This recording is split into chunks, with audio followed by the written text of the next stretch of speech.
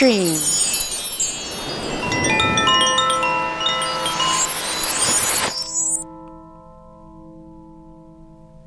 We are dreamed into existence. What we do with that dream is up to us. This is Stream. I am Jessica DeRuzza, and I share with you my stream of consciousness and host sacred conversations. Listen for free on your favorite podcast app and follow me on social media at Trust Psyche. The best way to show your support is by subscribing to my YouTube channel, Trust Psyche. Click the notifications bell to be updated about new monthly videos. One of the things I love most is teaching people all around the world to do what I do through online courses for all levels. Find me at trustpsyche.com, where you can begin studying astrology with me right now. Trust Psyche production and music by the lovely Travis DeRuzza. Let us begin. How we dream is as important as what we dream, for the what of the dream knows itself through the how.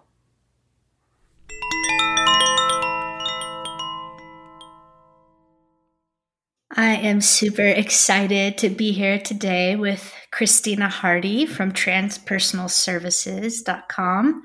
And this is Stream 22 on August 9th, 2020. Christina is both a professional evolutionary and archetypal astrologer who gives readings, teaches evolutionary astrology, and also does past life regression work. Christina and I share a rich history together from the Philosophy, Cosmology, and Consciousness program out at CIS, the California Institute of Integral Studies in San Francisco, California.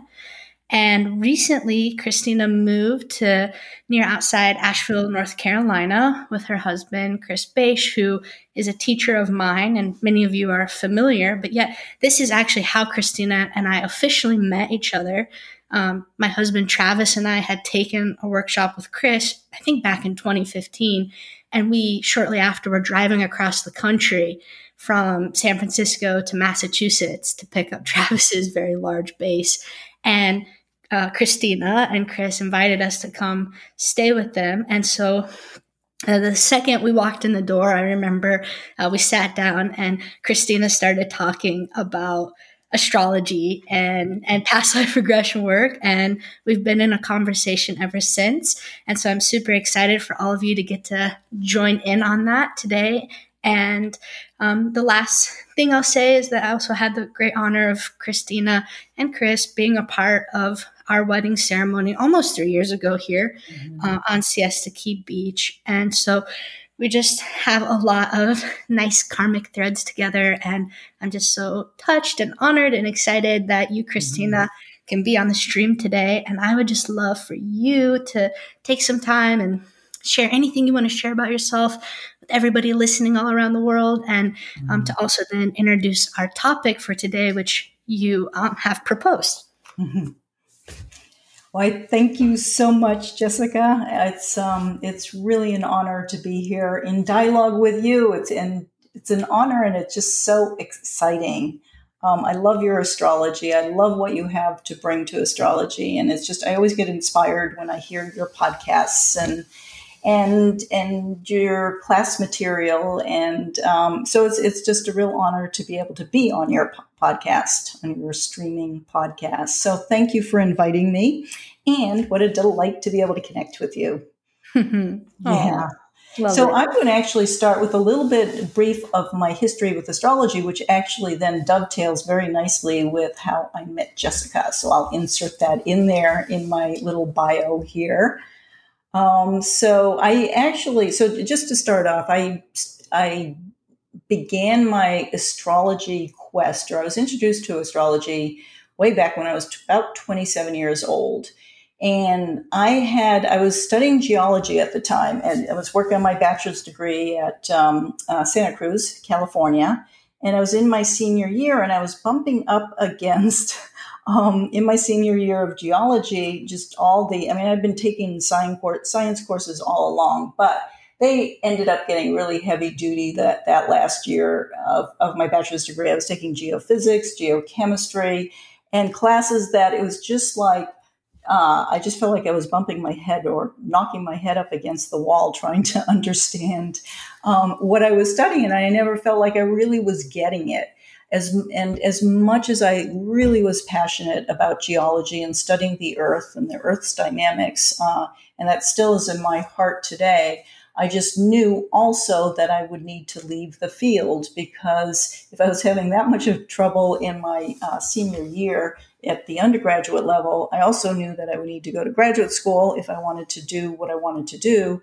And it would be all that much more sort of mathematically based science. I was lost. It literally felt like the rug had been pulled out from underneath me. I had no clue what I was going to do next, and because I had been so focused on geology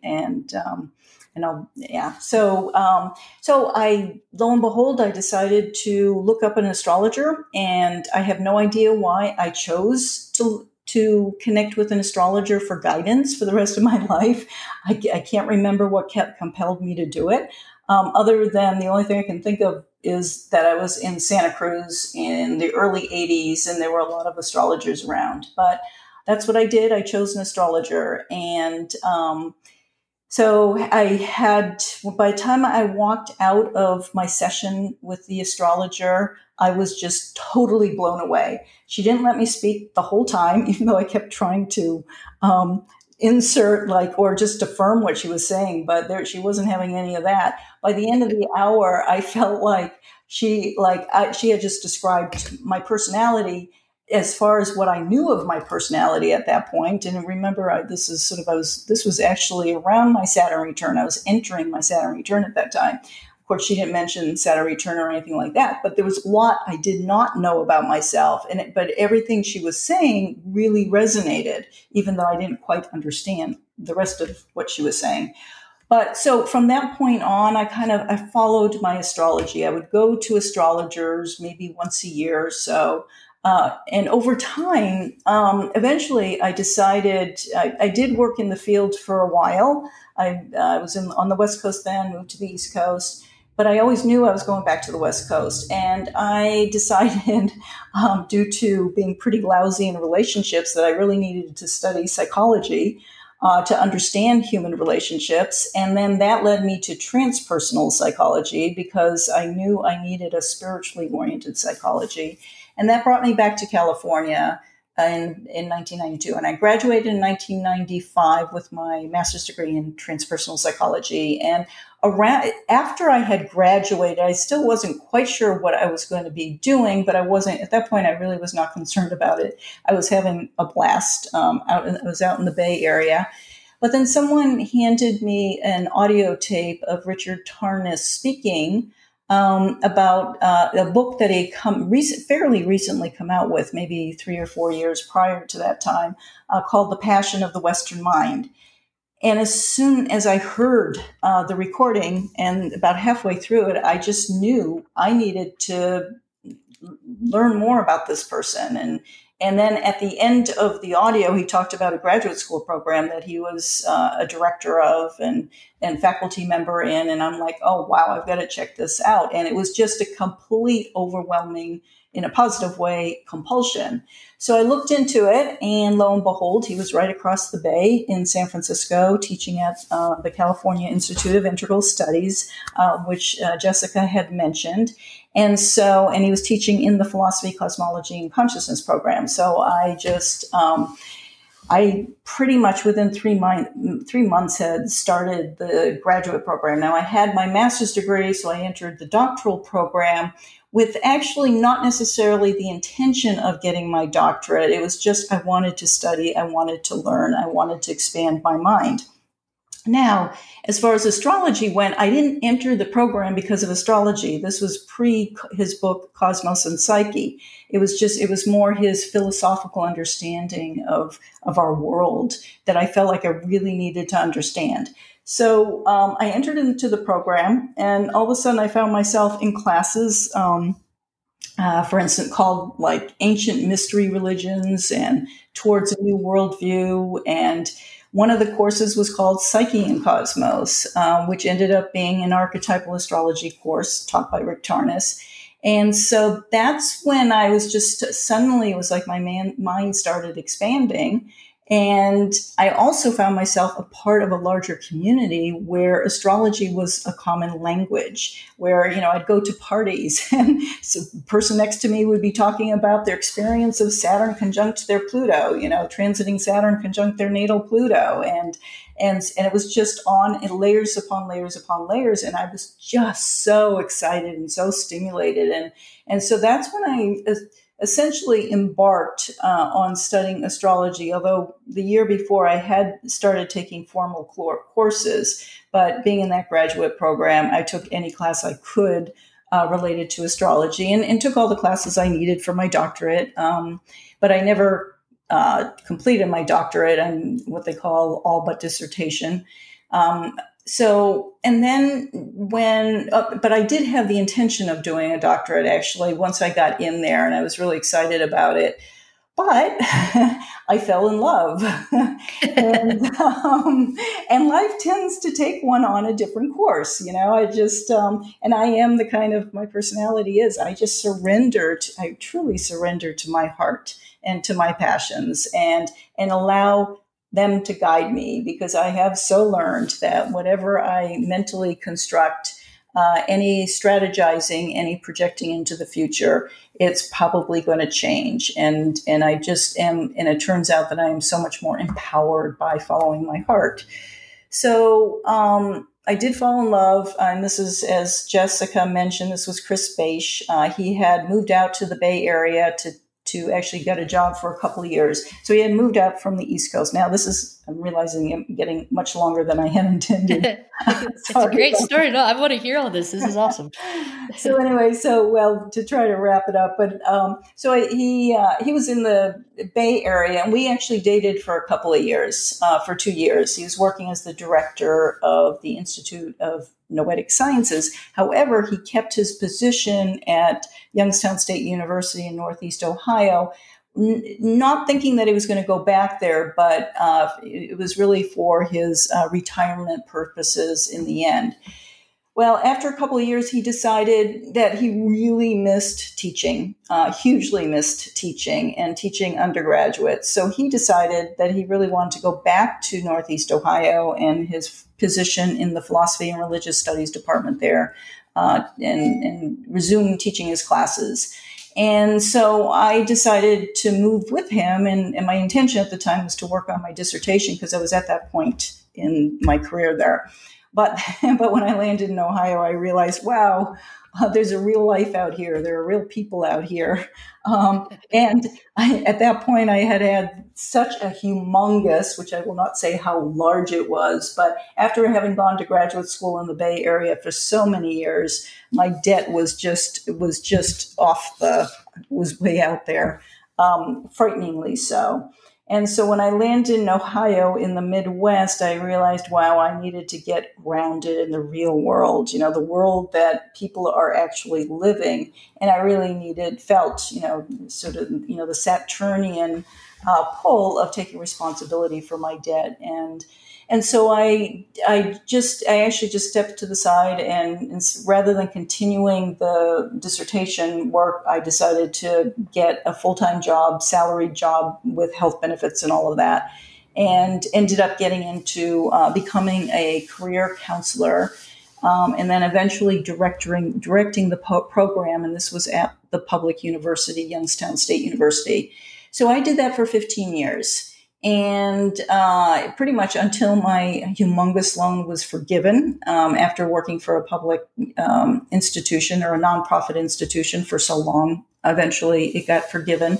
So I was able to step down and do, quote unquote, early retirement, and then and really focus on full-time astrology, which is really where my passion is.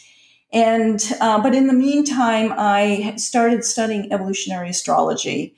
and through Kim Marie Weimer at evolutionaryastrology.net. And it was a phenomenal learning experience. And after, about 5 years, I got certified as an evolutionary astrologer. And just before that, I also got certified doing past life regression therapy, because I was very interested in looking at the correlation between people's actual past life experiences in session with their charts. And so around 2013, 2014, I just had this flash of an idea. It's kind of a Uranian thing, this flash of an idea that somebody out there has done these correlations. Somebody out there has done the research of past life experiences with their charts. And so I went online, and sure enough, there was a book out there by Patricia Walsh calling Understanding Karmic Complexes. And because she had done the research, she's done thousands of past life sessions, and she was an evolutionary astrologer. So to kind of learn the correlation, I took her program. That was a 3-year program. And that's actually how I got introduced to evolutionary astrology. I really hadn't heard it before then. So I simultaneously became certified as an evolutionary astrologer and certified as a they call it deep memory practitioner. I think that's why I'm kind of spacing out what it's called, but deep memory process practitioner. And so now I'm doing it all full time, and it's super exciting. And I'm really appreciative of Jessica, who has connected me with some clients. And yeah, that's my story. That's so awesome, Christina. I mean, just, right there with Patricia Walsh, she lives, right? Like yes, part-time or half the year here in Sarasota, where I am. Yes. So that's an interesting connection to place. And,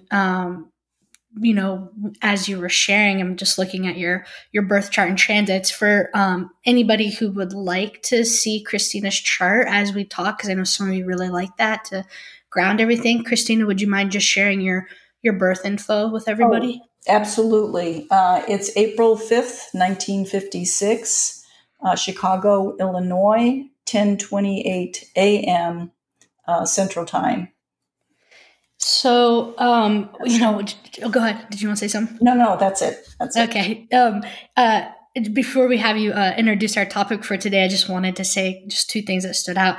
In 95, when you had ended your master's program, and you then really discovered Rick through passion and all of that, as I'm sure you're aware, was your Uranus opposition. And it wasn't just your Uranus opposition, but Uranus and Neptune were conjunct in Capricorn, as they were through most of the 90s. And you're born with Uranus square Neptune in your birth chart, really tight a degree. Of course, you have Mars there forming a T-square, and I would posit actually a grand cross with your Sun Mercury in Aries. I see you as being a grand cross Sun Mercury Cazimi with opposite Neptune, and then square both Uranus and Mars. And when you came into astrology at the Uranus opposition, which is quite common for people, just Uranus's relationship to astrology, but that radical breakthrough into a new world and new ideas. And then, but with Uranus Neptune there, it was such a spiritual awakening and a revolution of consciousness. And you clearly were always meant to be an astrologer and to discover this path. And I just love it when that archetypal complex that you're born with, and then it happens in the sky right on where it was you're born. It was just the perfect timing, for that to happen. And then just the other thing I wanted to mention there was when you were talking about following your heart, and how, you just finally realized that you had to, you were empowered through following your heart and your desire and love.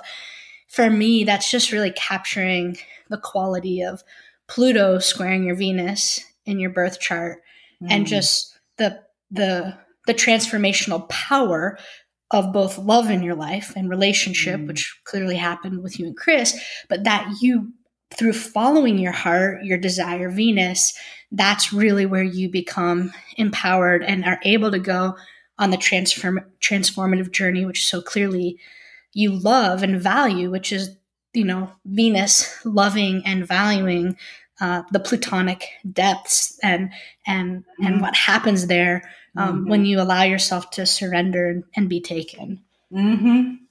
Yes. Wow. Thank you, Jess. I really appreciate that. And talk about surrendering and being taken, and loving the death and rebirth process. Of course, I'm an Aries sun, so I love the emergence of new life from the death too. And the one thing I had failed to mention that is so, like, as you said, so the Uranus square Neptune in a T square with Mars, and then Uranus opposite during that time. The one thing that really cracked open my consciousness in a way. I mean, I thought I was going to the philosophy, cosmology, and consciousness program, to expand my mind to understand philosophy and sort of the particular worldview and from a spiritual perspective of the evolution of consciousness, through time, going back to the Greeks or the Babylonians, actually. So that's what I did, and that was wonderful about the program. But there's also another layer of that program, which was a complete surprise, and that was the sacred medicine work. That wasn't actually in the program, but that's how I got introduced to it. And, the first steps was being introduced to Stan Grof's work of, the perinatal complex, and then eventually getting introduced to sacred medicine work and as a way to expand consciousness. And that was really, if anything, that really not only cracked open my mind, but just the power of my heart. I mean, the love of going into that space is just, I always said that's where I feel most at home, is when I go into that space. And yeah. It's just so interesting. As you talk, I can feel this thing happening in my awareness and my consciousness, which is, you're born at the Uranus square Neptune from the mid 50s. And then I'm born at the beginning of the conjunction, 1987. But I was, using Rick's orbs of influence of that 15 degrees for world transits. It's like I'm born at the very beginning wave of the conjunction after your waning square. And then on top of that, both of our Saturns are in Sagittarius. So the safety right before we get on, I am your Saturn return, right? And so as you talk, and because you were in the program many, many years before I came in, I came to San Francisco in 2007, but I didn't start officially studying until 2008 with Rick. It's like I can feel the way that the morphogenetic field of everything that you and your generation, you're born in 56, but also you and your generation as my predecessor within the lineage and the program that I came into, and everything that you were doing and everything you were discovering and everything that you were forging through. And then I come in and I'm picking up on that waveform or that torch, of all the work that you did with sacred medicine and all the work that you did with the worldview and astrology. And now here I am, a decade plus later from when that journey started for me, and, two and a half decades for you. And we're sitting here having this conversation. It's just so wild. I love the way that karma and time, work together in that really mysterious way. That's right. Yeah, the cycles of time are just fascinating to study. And seeing the linkages of the development and the growth of the collective field as we as individuals enter into it and kind of spark things. So I really get what you're saying. That's really neat. Well, I was thinking it would be great for you if you wanted to maybe share what some of your thoughts were about what we could discuss today. You proposed a topic and it made me excited. And okay, whatever you want to do with that or wherever you want to go is fine with me. Okay. Well, talking about expanding consciousness, I'm super excited to speak about the Saturn-Uranus symbiosis, how they work together to expand consciousness. I have a moon in Aquarius, so as I'm sure many of the listeners know, Saturn and Uranus both they co-rule Aquarius, and so I've been just fascinated with the interface between Saturn and Uranus. And so the first piece I want to start off with kind of entering ourselves into the solar system. Okay. So, basically grounding ourselves in the astronomy of our solar system to really kind of get on a physical, inner experiential level of the relationship between Saturn and Uranus. Before we talk about how it is impacting us collectively and individually. And it just reinforces the direct relationship between the macrocosm of the solar system and the microcosm of our lives. So let's begin with the macrocosm. And so if you could close your eyes and imagine the solar system in your mind's eye. Okay? Imagine that you're at the center of the solar system, and beginning with the sun, and then moving out to Mercury, holding the whole solar system in your mind's eye, and then we're moving to Venus, and then the Earth, and then the moon going around the Earth, and then Mars, and then Jupiter, and then expanding into Saturn. And let's hold that image. As Saturn is the outer edge of the visible planets, since ancient Babylonian times, which was about, give or take, of course, hundreds of years, 2000 BC to 1600 BC, humans were constantly following the planets, the inner planets from Mercury, from the sun through Mercury, through Saturn, because they could see them with their eyesight, with one of their five senses. And so they tracked their movements, and they made correlations between the movements in the heavens and their experiences on Earth. And it wasn't until around March 1781, when, after the telescope was discovered, that the next planet beyond Saturn was actually seen, again with our eyes, but we're using, a telescope to be able to see it. So, and then they recognized that that this planet beyond Saturn was as far away from Saturn as Saturn was far away from the sun. So imagine, when you're living in a world where Saturn is the outer limits of your world, then suddenly your world doubles, right? And this is in the 18th century. So it was quite shocking. It was, just like going into a sacred medicine experience, or, even following the planets now. It's just really mind-shaking to experience the expansion of our consciousness and the expansion of our worlds. So this planet was eventually named Uranus, based upon the god Uranus in classical mythology. This was because Uranus was the father of Saturn. Okay, at the time it was called Kronos. And Uranus, if I'm pronouncing that correctly, I'm not sure. But he was also the god of, he was called the god of the starry sky. So, and Uranus, because I'm probably not pronouncing this correctly, is spelled Ouranos, Uranus. Maybe that's how it is. So, Saturn is the last of the inner planets, and Uranus is the first planet of the outer, or what's also called transpersonal planets, which, the beginning of Uranus, Neptune, and Pluto. So a significant demarcation between Saturn and Uranus in our solar system. I'm very interested in the symbiosis between those two planets. So one second, I got to take a glass of water here. Yeah, I love that word. I was just underlining symbiosis as far as their relationship goes.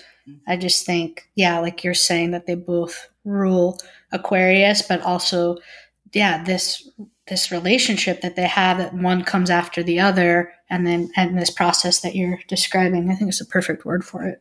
Yeah, thank you. Thanks.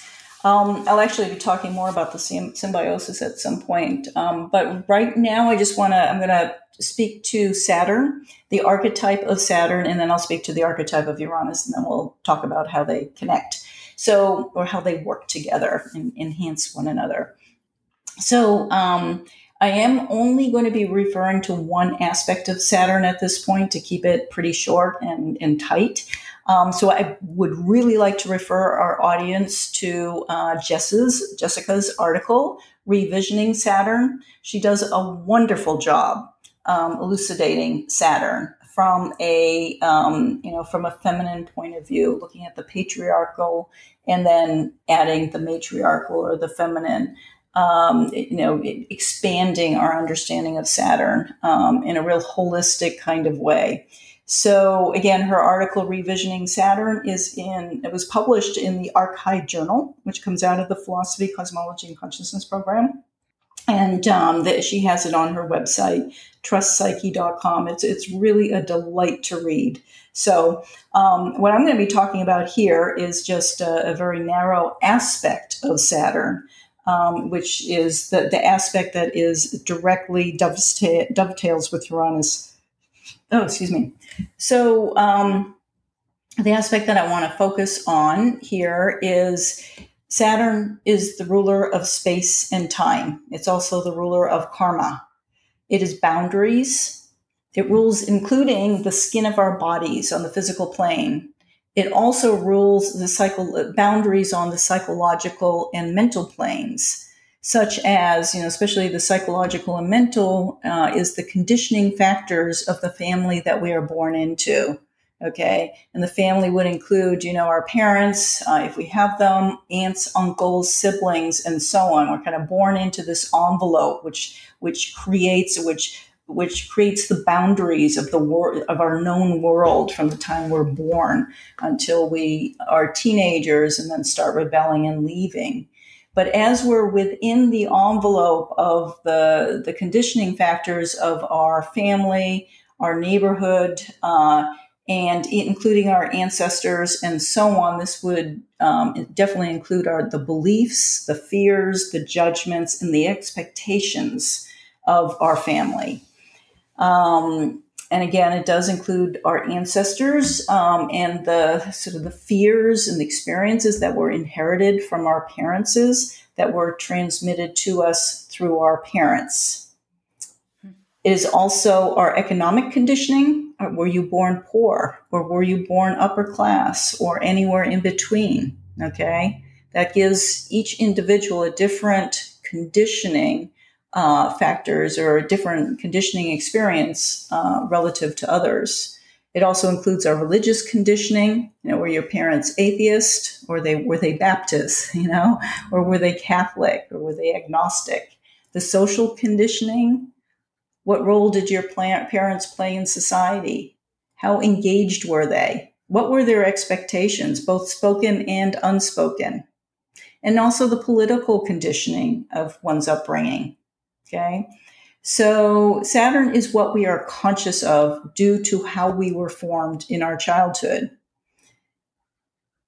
Because of this, despite how dysfunctional it might have been or how functional it might have been, it does give us security. Okay. So Saturn also rules security as it rules space and time.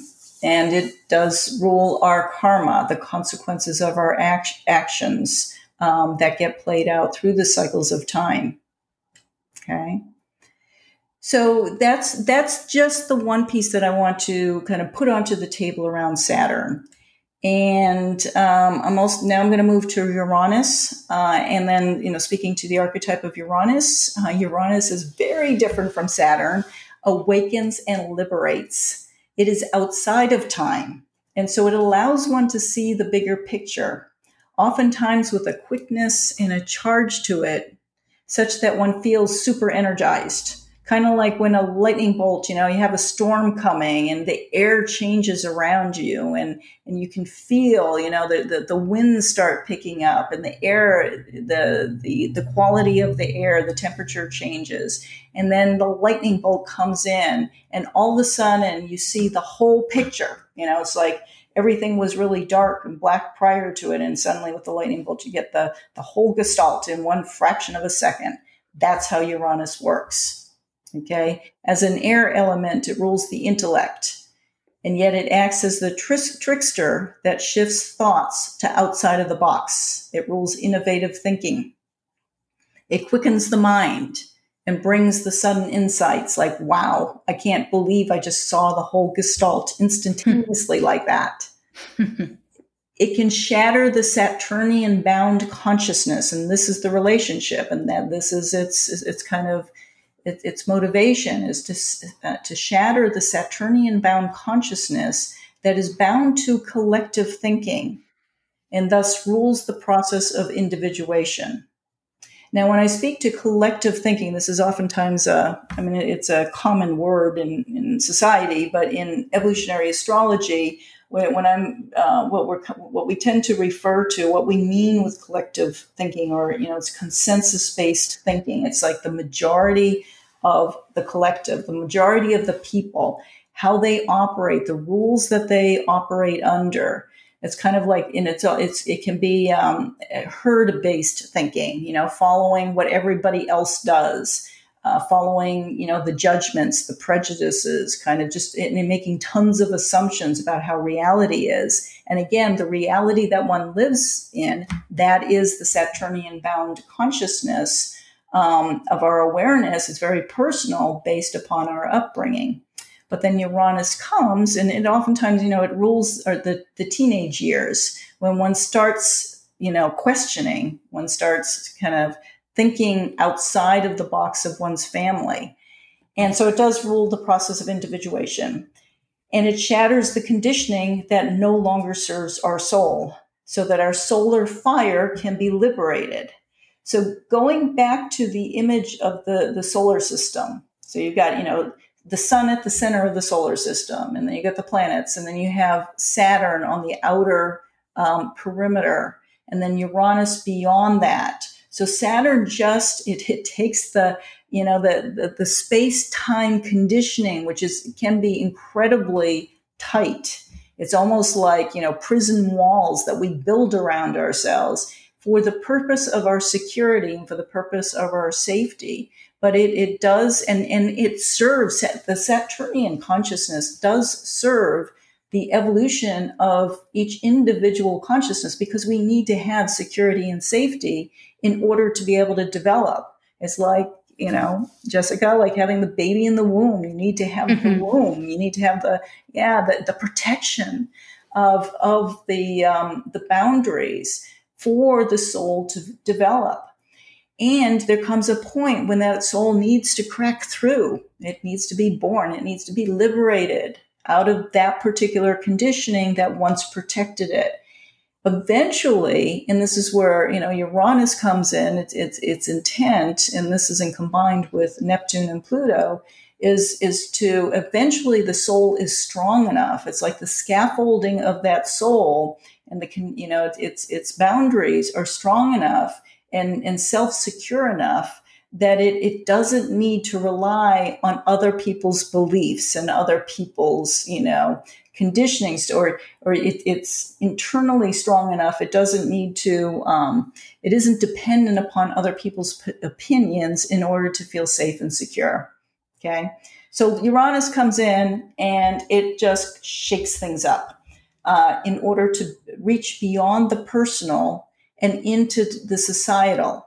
However, the process of Uranus is to, and this is a very important part of the individuation process of Uranus, is for us as individuals to discover our unique selves. Who are we that are, unique? What is the unique gift that we have that no one else has, that we can give to distribute, to disseminate, to seed into society. Okay.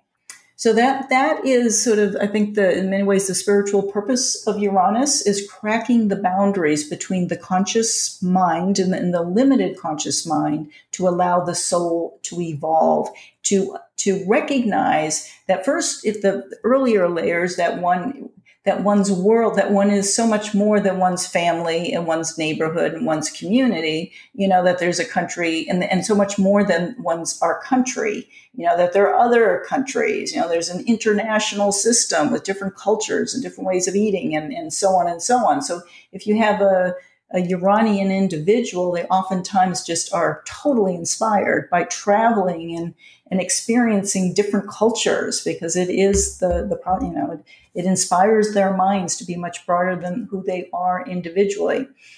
And it also liberates from dual consciousness, the black and white thinking of either or. And this is how, through expansion, one recognizes that there are so many different subtle realities out there and so many different other worldviews out there that are equally as valid as one's own individual worldview.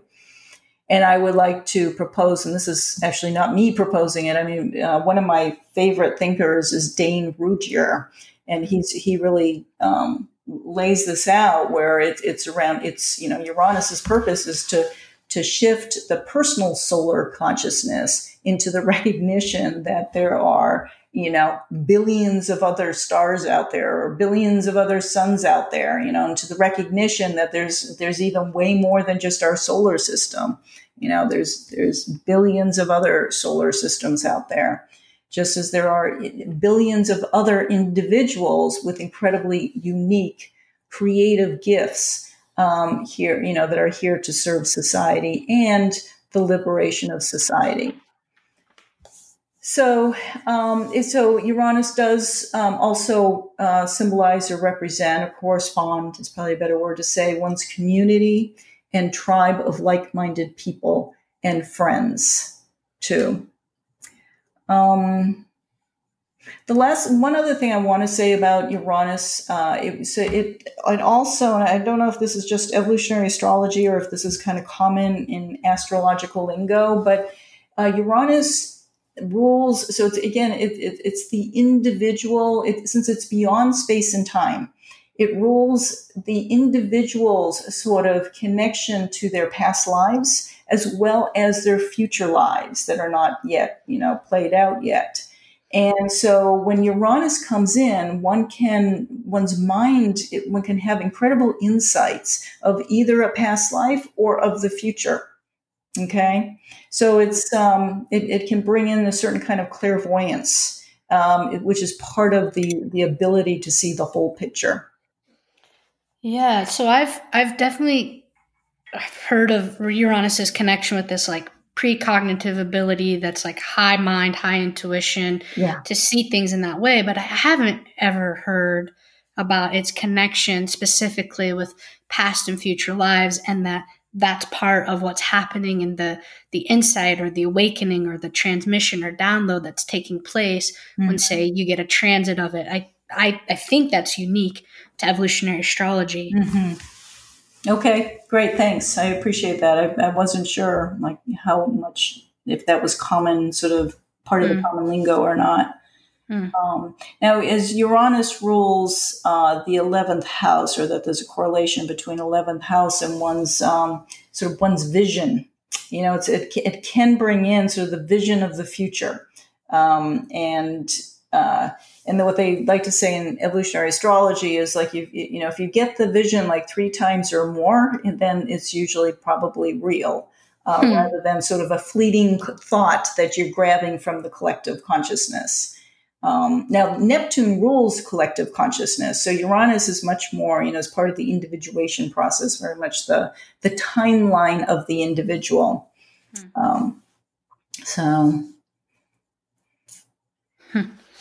Yeah, I mean it's fascinating to me just what you're saying about how, if we what I often call like the structural poetics of the cosmos. So you're talking about how for a long time Saturn was the known edge of our universe or our cosmos, and then when Uranus was discovered, it doubled the size of our world, so to speak. Yeah. And the structural poetics of the fact that that's happening on a physical structural level within our solar system But that archetypally, symbolically, what it represents is that correspondence of radical breakthrough and beyond the personal, beyond what we've known, beyond the boundaries and the containers. And that, of course, therefore, Uranus ends up symbolizing those qualities. And it's just a beautiful way how, on a very kind of physical level, the evolutions that we go through, let's say as a human species, and our understanding of the world around us, then also maps to that more psychospiritual, imaginal, and symbolic level of, yeah, and that's what exactly that planet does for us, especially when we go through transits of it. It takes us beyond the boundaries, beyond the known world, and all the ways that you're describing Saturn relating to the family and society, tradition and norms and rules. And Uranus is there to break us out of that, and that there's a evolutionary intent in doing so. And what I appreciate about what you're drawing out is that when that happens in our life, it's because our soul is ready for that, that we're strong enough in our psyche to be able to handle going beyond what it is that we've already known. And I think that kind of approach to understanding this relationship of Saturn and Uranus is very healing, because it's a more empowered position to take when the disruption and potentially chaos comes into our lives, and we're forced to look at things in a different way and to make those changes, which often can be quite difficult or ego dystonic. And this, I think, points to the word symbiosis that you're bringing in, is like, no, there's a reason these two follow one another. There's a reason it goes Saturn, then Uranus, and there's a reason why it happens from an evolutionary perspective in this unfolding. And if we can trust that, and if we can surrender to that, actually we help not only align with our soul's purpose and that vision that Uranus brings in, but we actually eliminate unnecessary suffering in our individuation process. Yes. That is exactly right. And that's where I think astrology is incredibly inspiring, because you once you sort of understand how the universe works, I mean, even in with our limited knowledge of what we understand now, you see the incredible intelligence just kind of woven through our lives and how they're connected to this much larger universe that we're a part of. And then, of course, the divine that governs all of it.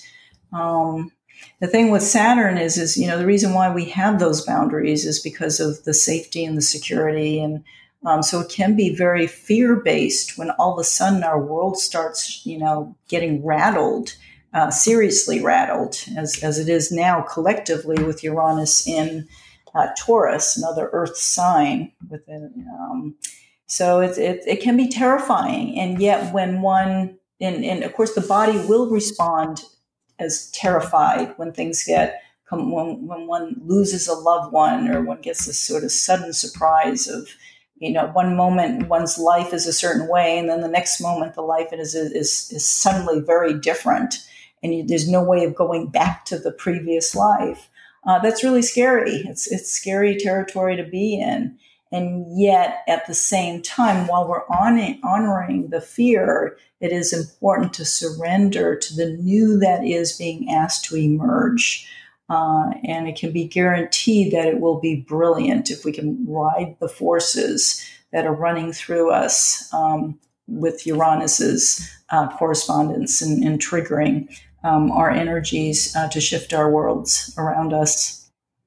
I think it's important to underline the guarantee that it will be brilliant. I think that often we need to have the why to endure what's happening to us. And when we're in that very real physiological primal response of fear that's hardwired in our nervous system and in our brains, it's like, for me, we need to be able to have even just momentarily a sense of there is something on the other side of this, and that quality of rebirth that Uranus promises when we are able to surrender and ride that wave, as you're saying, and that it's the rebirth itself is defined by this brilliance. And it at the end of the day, it always is worth it to surrender and to go through it. Mm-hmm. It's just that every time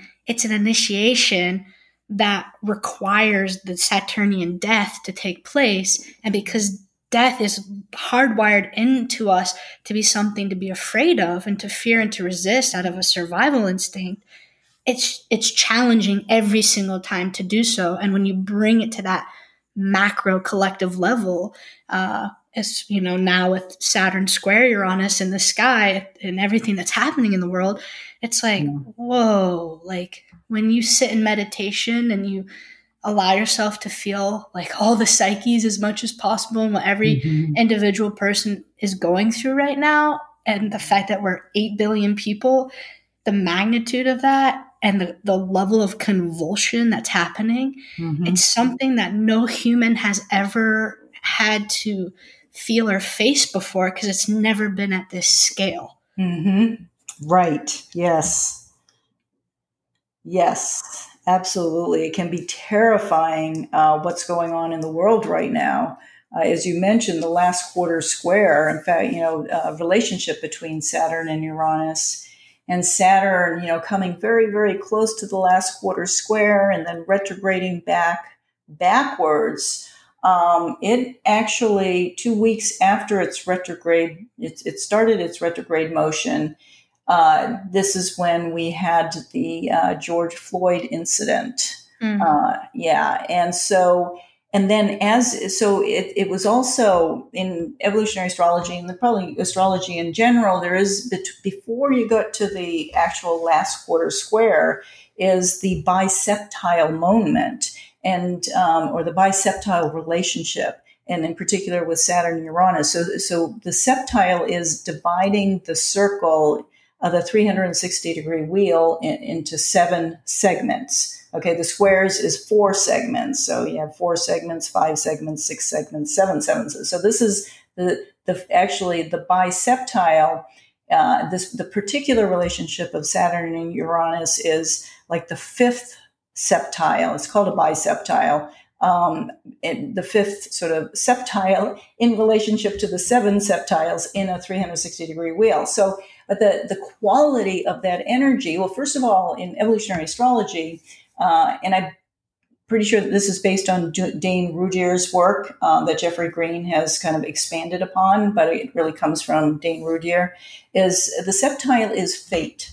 Okay, so when you have like a septile relationship in your personal chart between 2 planets, there's like a fatedness quality to those 2 planets, in the sense that those 2 planets, if you're not following, if you end up in your life making choices that take you off your evolutionary intention, okay, that it's like fate will come in and ensure that you get back on track. Or sometimes we pre-program a certain fated moments in our lives that will, it's like pre-programmed to make sure that we kind of take the direction, that we move into a different direction than what, sort of kind of like finishing up karmic business. And it's like at a certain point in our lives, we kind of have to move in a different direction. It's like, okay, done with that karma. Let's shift you in a different direction. And then people or circumstances will occur that will help guide us in that new direction. And so we're in this biseptile moment, and it's in the disseminating phase of the 360-degree wheel, which is all about society. And it's all about shifting the energy of society. So in some ways, the way that I look at the horror of the George Floyd moment, when I can't remember. Derek Chauvin, the Minneapolis policeman, got had his knee on George Floyd's neck for 8 minutes, and the images of that just got transmitted around the world instantaneously. It created a shockwave that is so Uranus Saturn.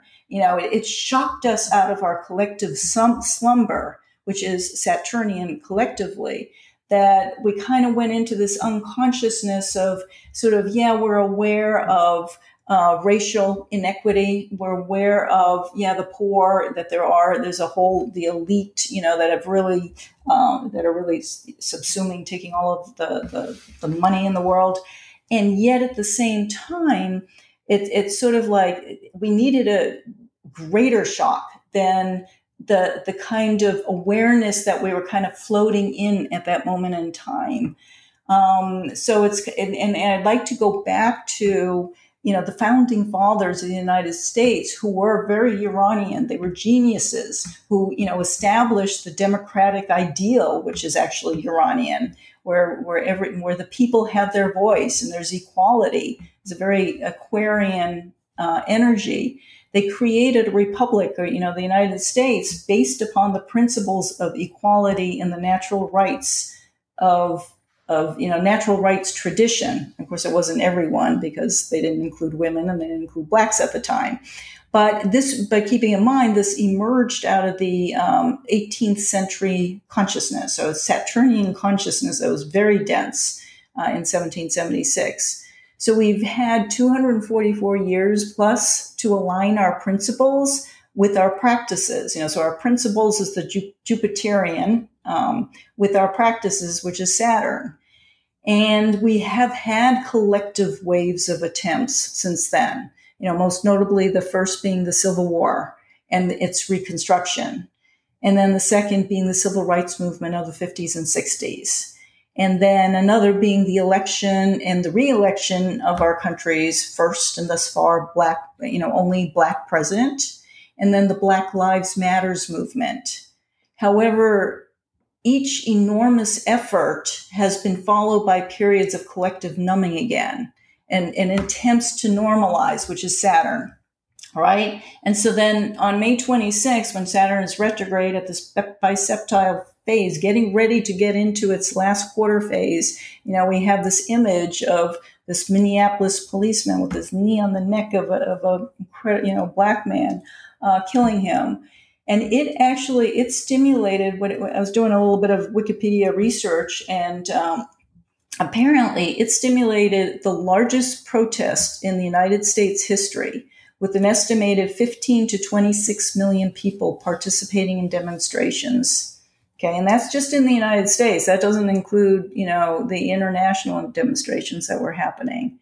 So I really see that moment as a real Uranian shakeup to the Saturnian numbing of the horror of the inequities, the racial inequities of our society. And that we can't go backwards. We're not going to, there's no way we can go back into the collective numbing again.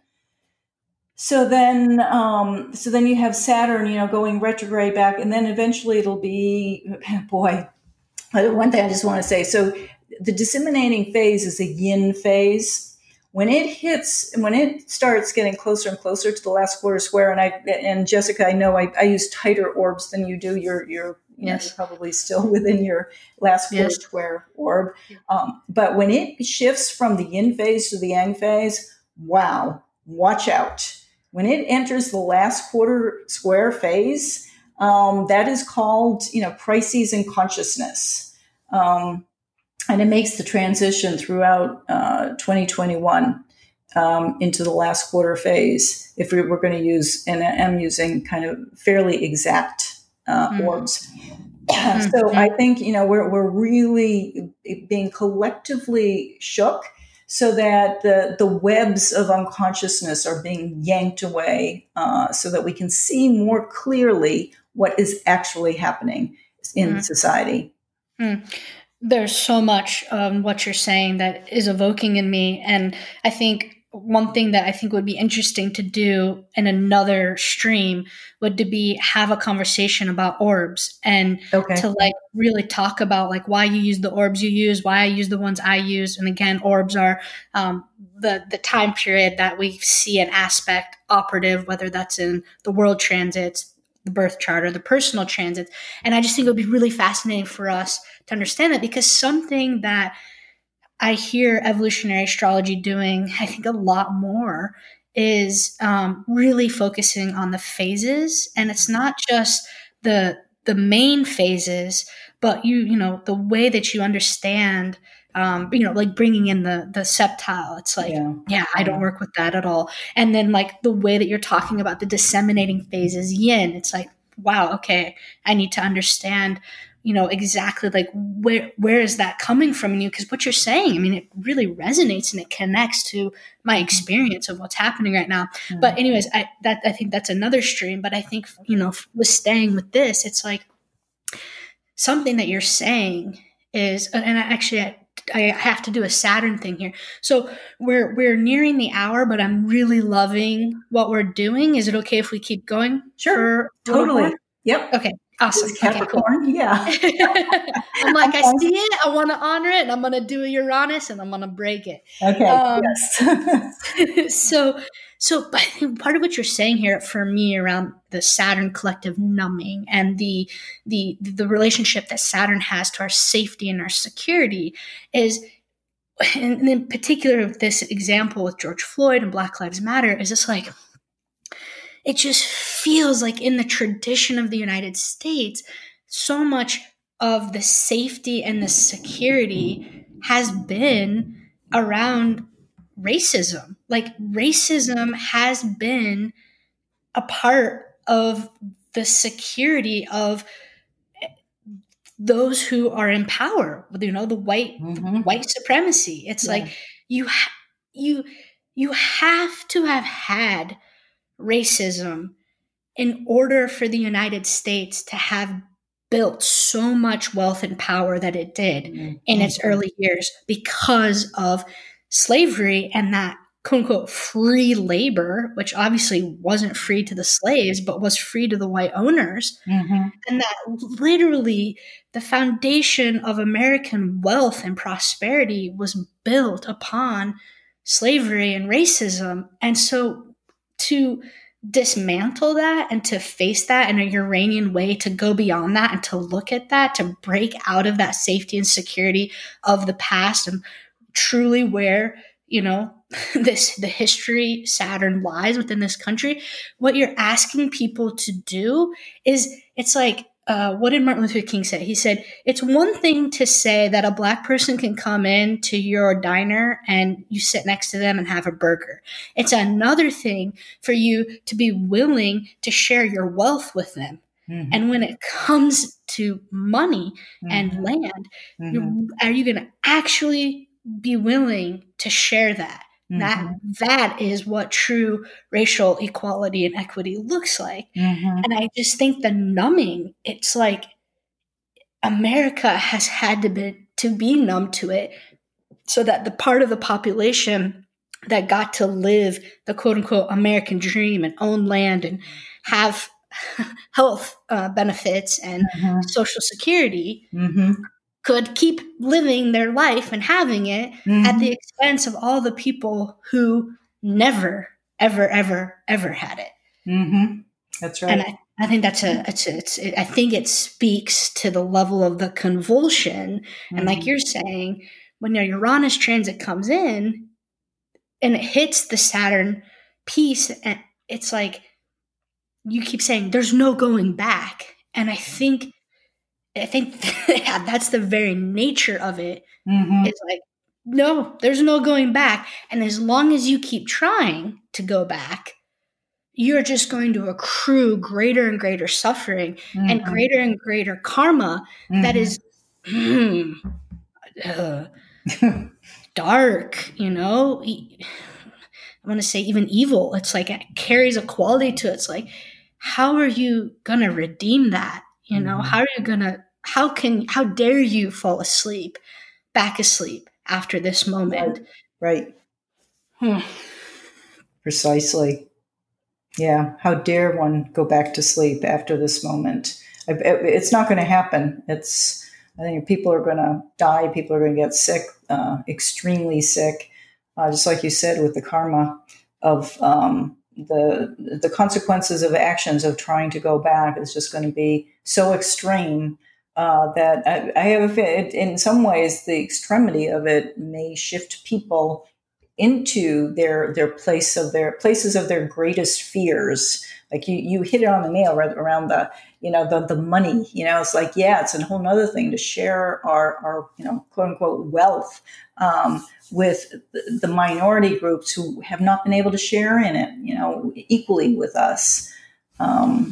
Those boundaries need to be dissolved, and I trust will be dissolved. I saw this amazing video, and actually, I don't remember if you shared it or not, but it was of this woman, this African American woman, and it was like in the process when the protests were like really high and people were, talking about like destruction of property and stuff. And she just got up there and she was like, what do you, people are like, how dare, how come the African American community is destroying their own neighborhoods? And she's like, how dare you? She's like, do you think we own any of this? We don't own a single brick in any of these buildings. Mm-hmm.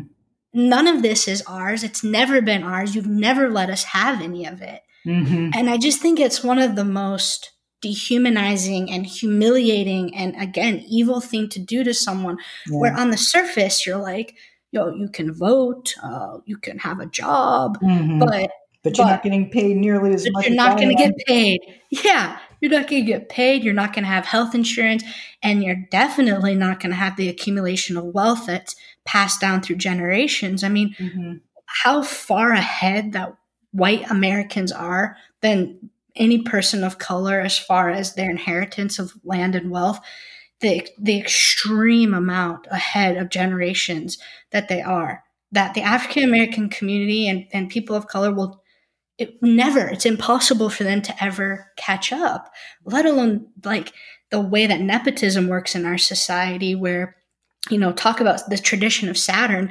It's not just land and wealth that people inherit, but like the social network of people's connections mm-hmm. to get jobs. Yes.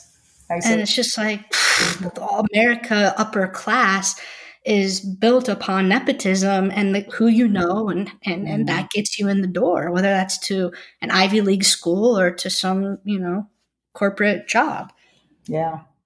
Interestingly, it's as you talk about the nepotism, I didn't realize how integral it was in our society until we got Trump into office, and it's just like in our face every single day. I mean, it's become so transparent.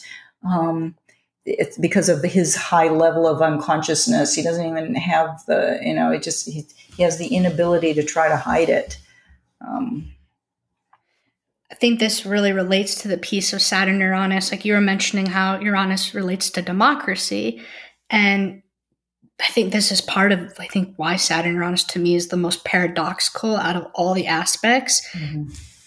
Is it's like Saturn Uranus can be a time period where there's the end of democracy, mm-hmm. but at the same time, it can be the maturation mm-hmm. of democracy. Mm-hmm. And that it's simultaneously, Absolutely. both those things are happening. Yeah. Right? And it's like Trump just made a decision to essentially dismantle the U.S. postal system. Oh. And before the election, I'm sure. Right, before the election, so that, the ballots can't get in, it's just like, okay, that's the end. That's a gesture towards an end of democracy. Yeah.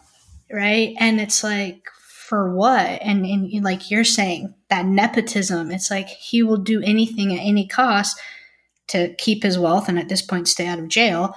And who does he appoint to run the U.S. postal system now? A guy who has all of his, and I think somewhere between $30 and $60 million of investments in FedEx and UPS. Oh, yeah. Wow. So it's like, okay. Same old story, but just shockingly in our face, which is shockingly honest. Yeah. That is the dismantling that's happened. That's Uranian dismantling, and then we have Pluto conjunct Saturn, which is just completely,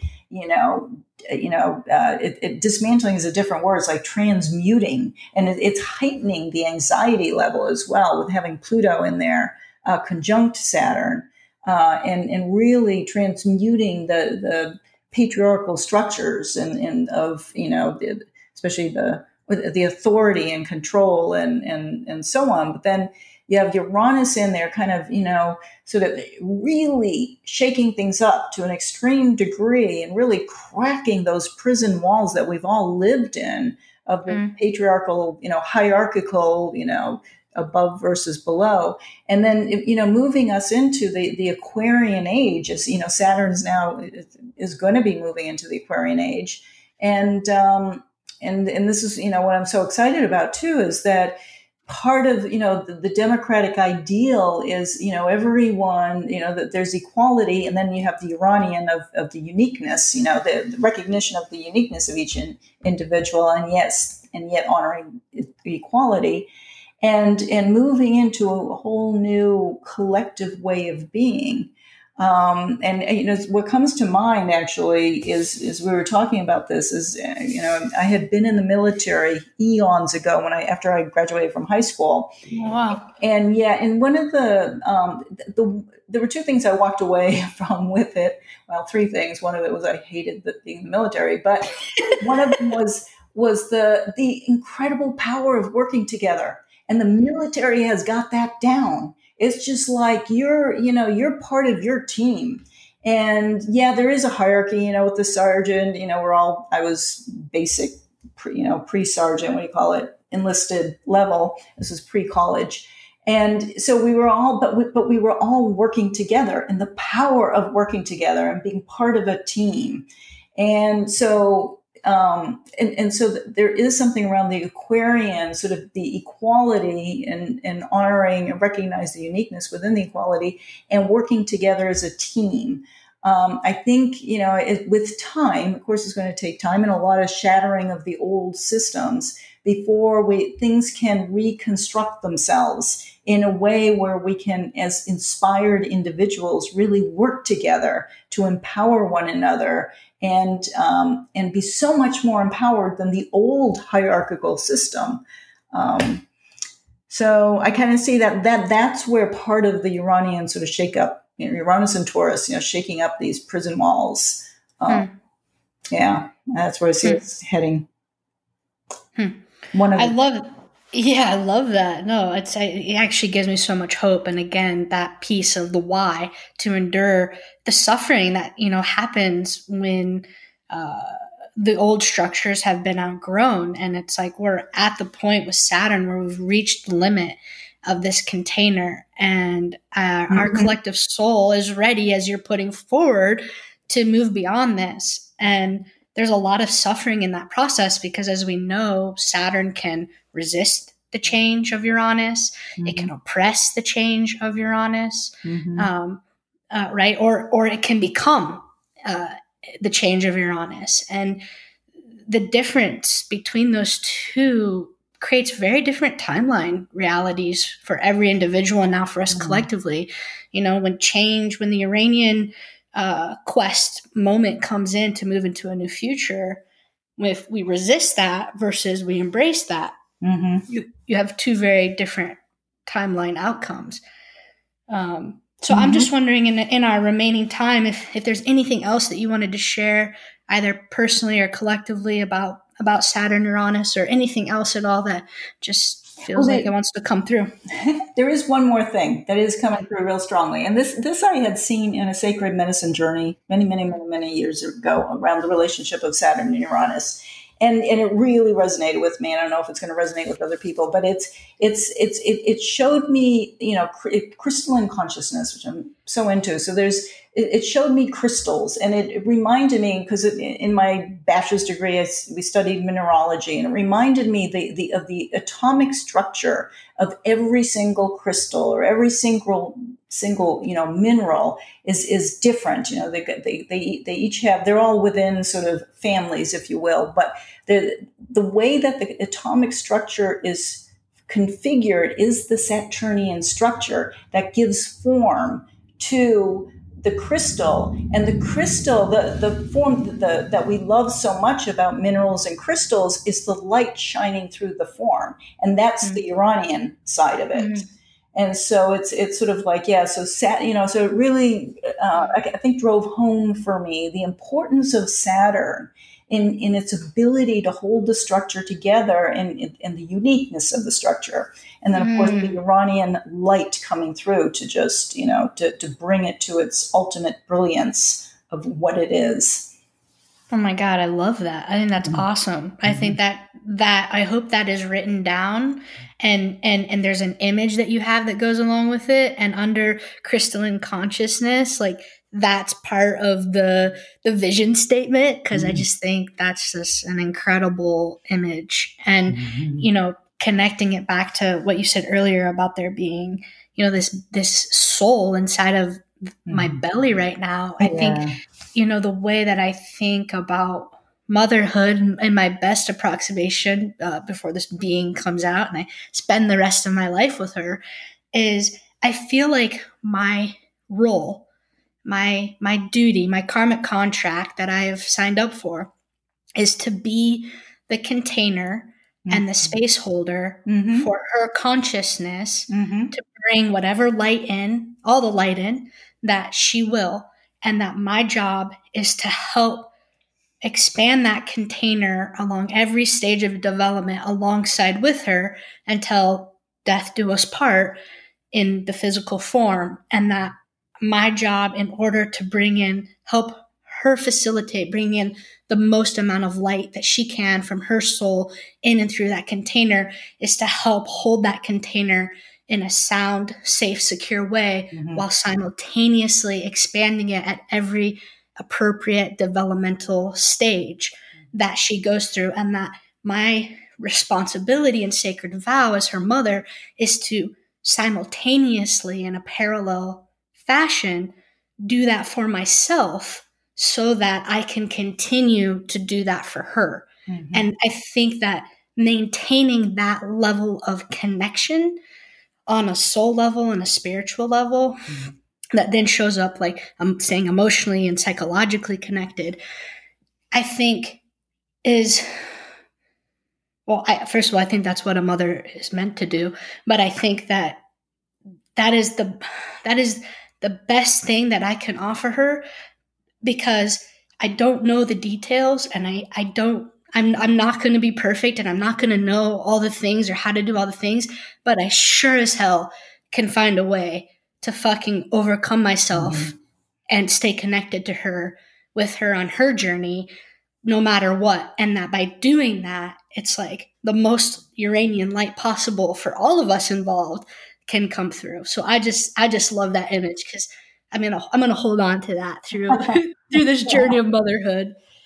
And I just want to add, the last thing here is that I again want to refer our listeners to your article, Jessica, on revisioning Saturn, because you are bringing the matriarchal aspect of Saturn, which I don't think anyone has done before, or maybe some people have, but you brought it all together. So thank you so much. I really appreciate that so much.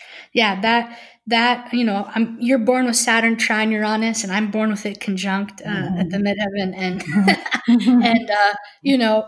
there's a lot of ways I like to rebel against the tradition in the past, but a lot of it for me is like Saturn Uranus has to do with the bridge. It's building a bridge between the past and the future. Yeah. And how do we honor the tradition while simultaneously honoring the new thing that's emerging in consciousness? And that article was like, I need to find some way to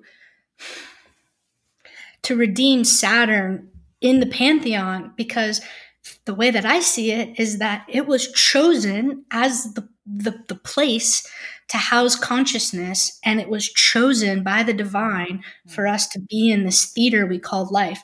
And so I have to find a reverential way to be with this process that removes the patriarchal overtones and that makes me live in fear of life. It's what a crock of shit, It's like, oh, damn it, I'm not going to live like that. Anyways, Christina, this has been awesome. I love being here with you. I feel like we have like so many more billions of years of conversations to have together. Yeah, I do too. And I really look forward to us taking this forward.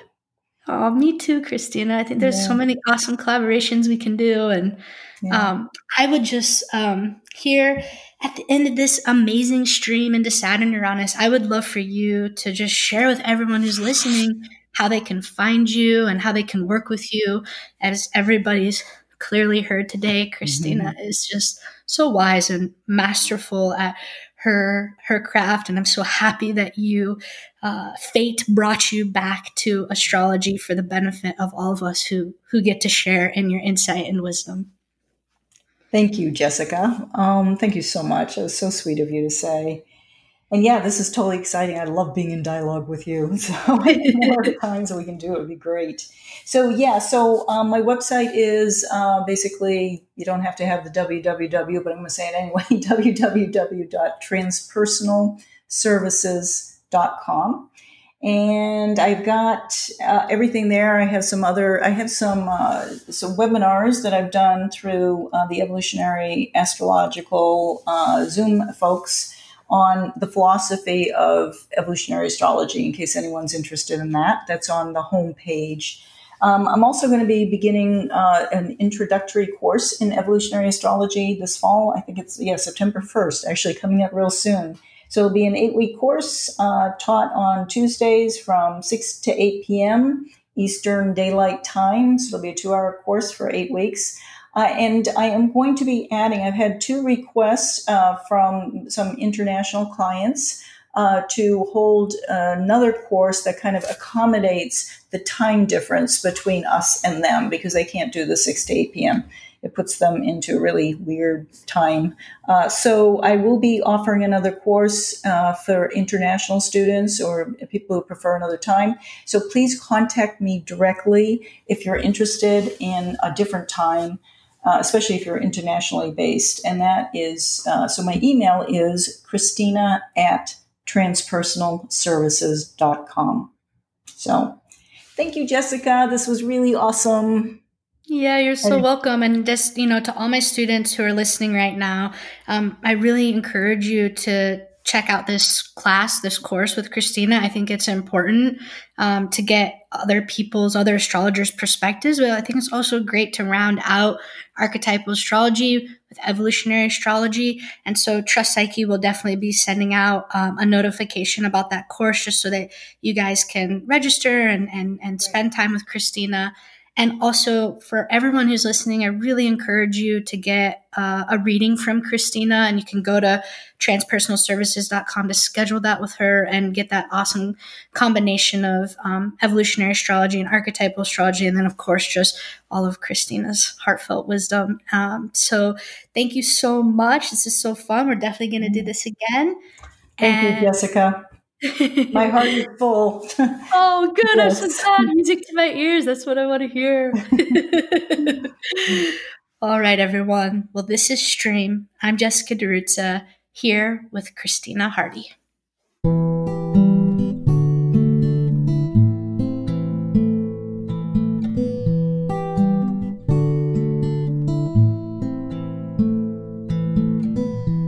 If you wake up and don't wanna smile, if it takes just a little while, open your eyes and look at the day. You'll see things in a different way. Don't stop thinking about tomorrow. Don't stop, it'll soon be here. It'll be better than before. Yesterday's gone, yesterday's gone.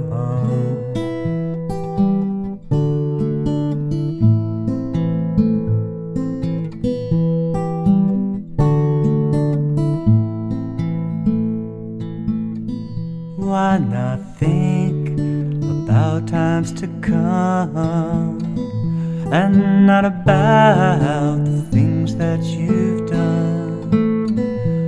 If your life was bad to you, just imagine what tomorrow will do. Don't stop thinking about tomorrow. Don't stop, it'll soon be here. It'll be better than before. Yesterday's gone, yesterday's gone.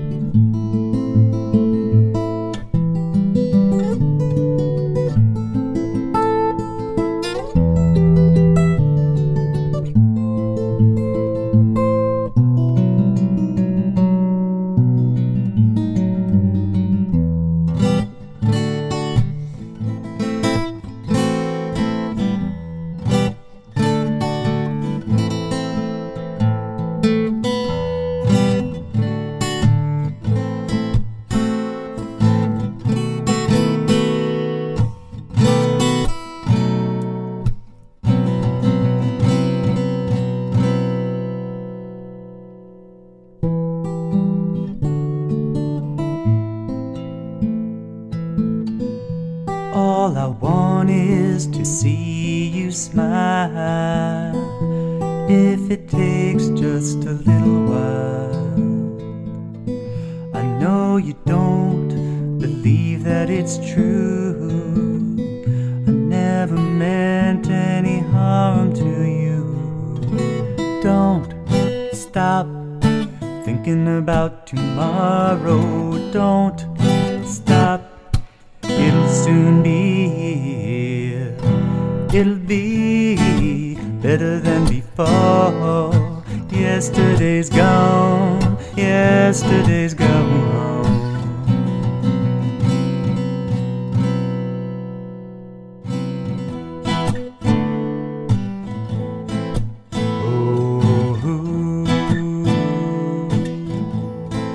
Don't you look back.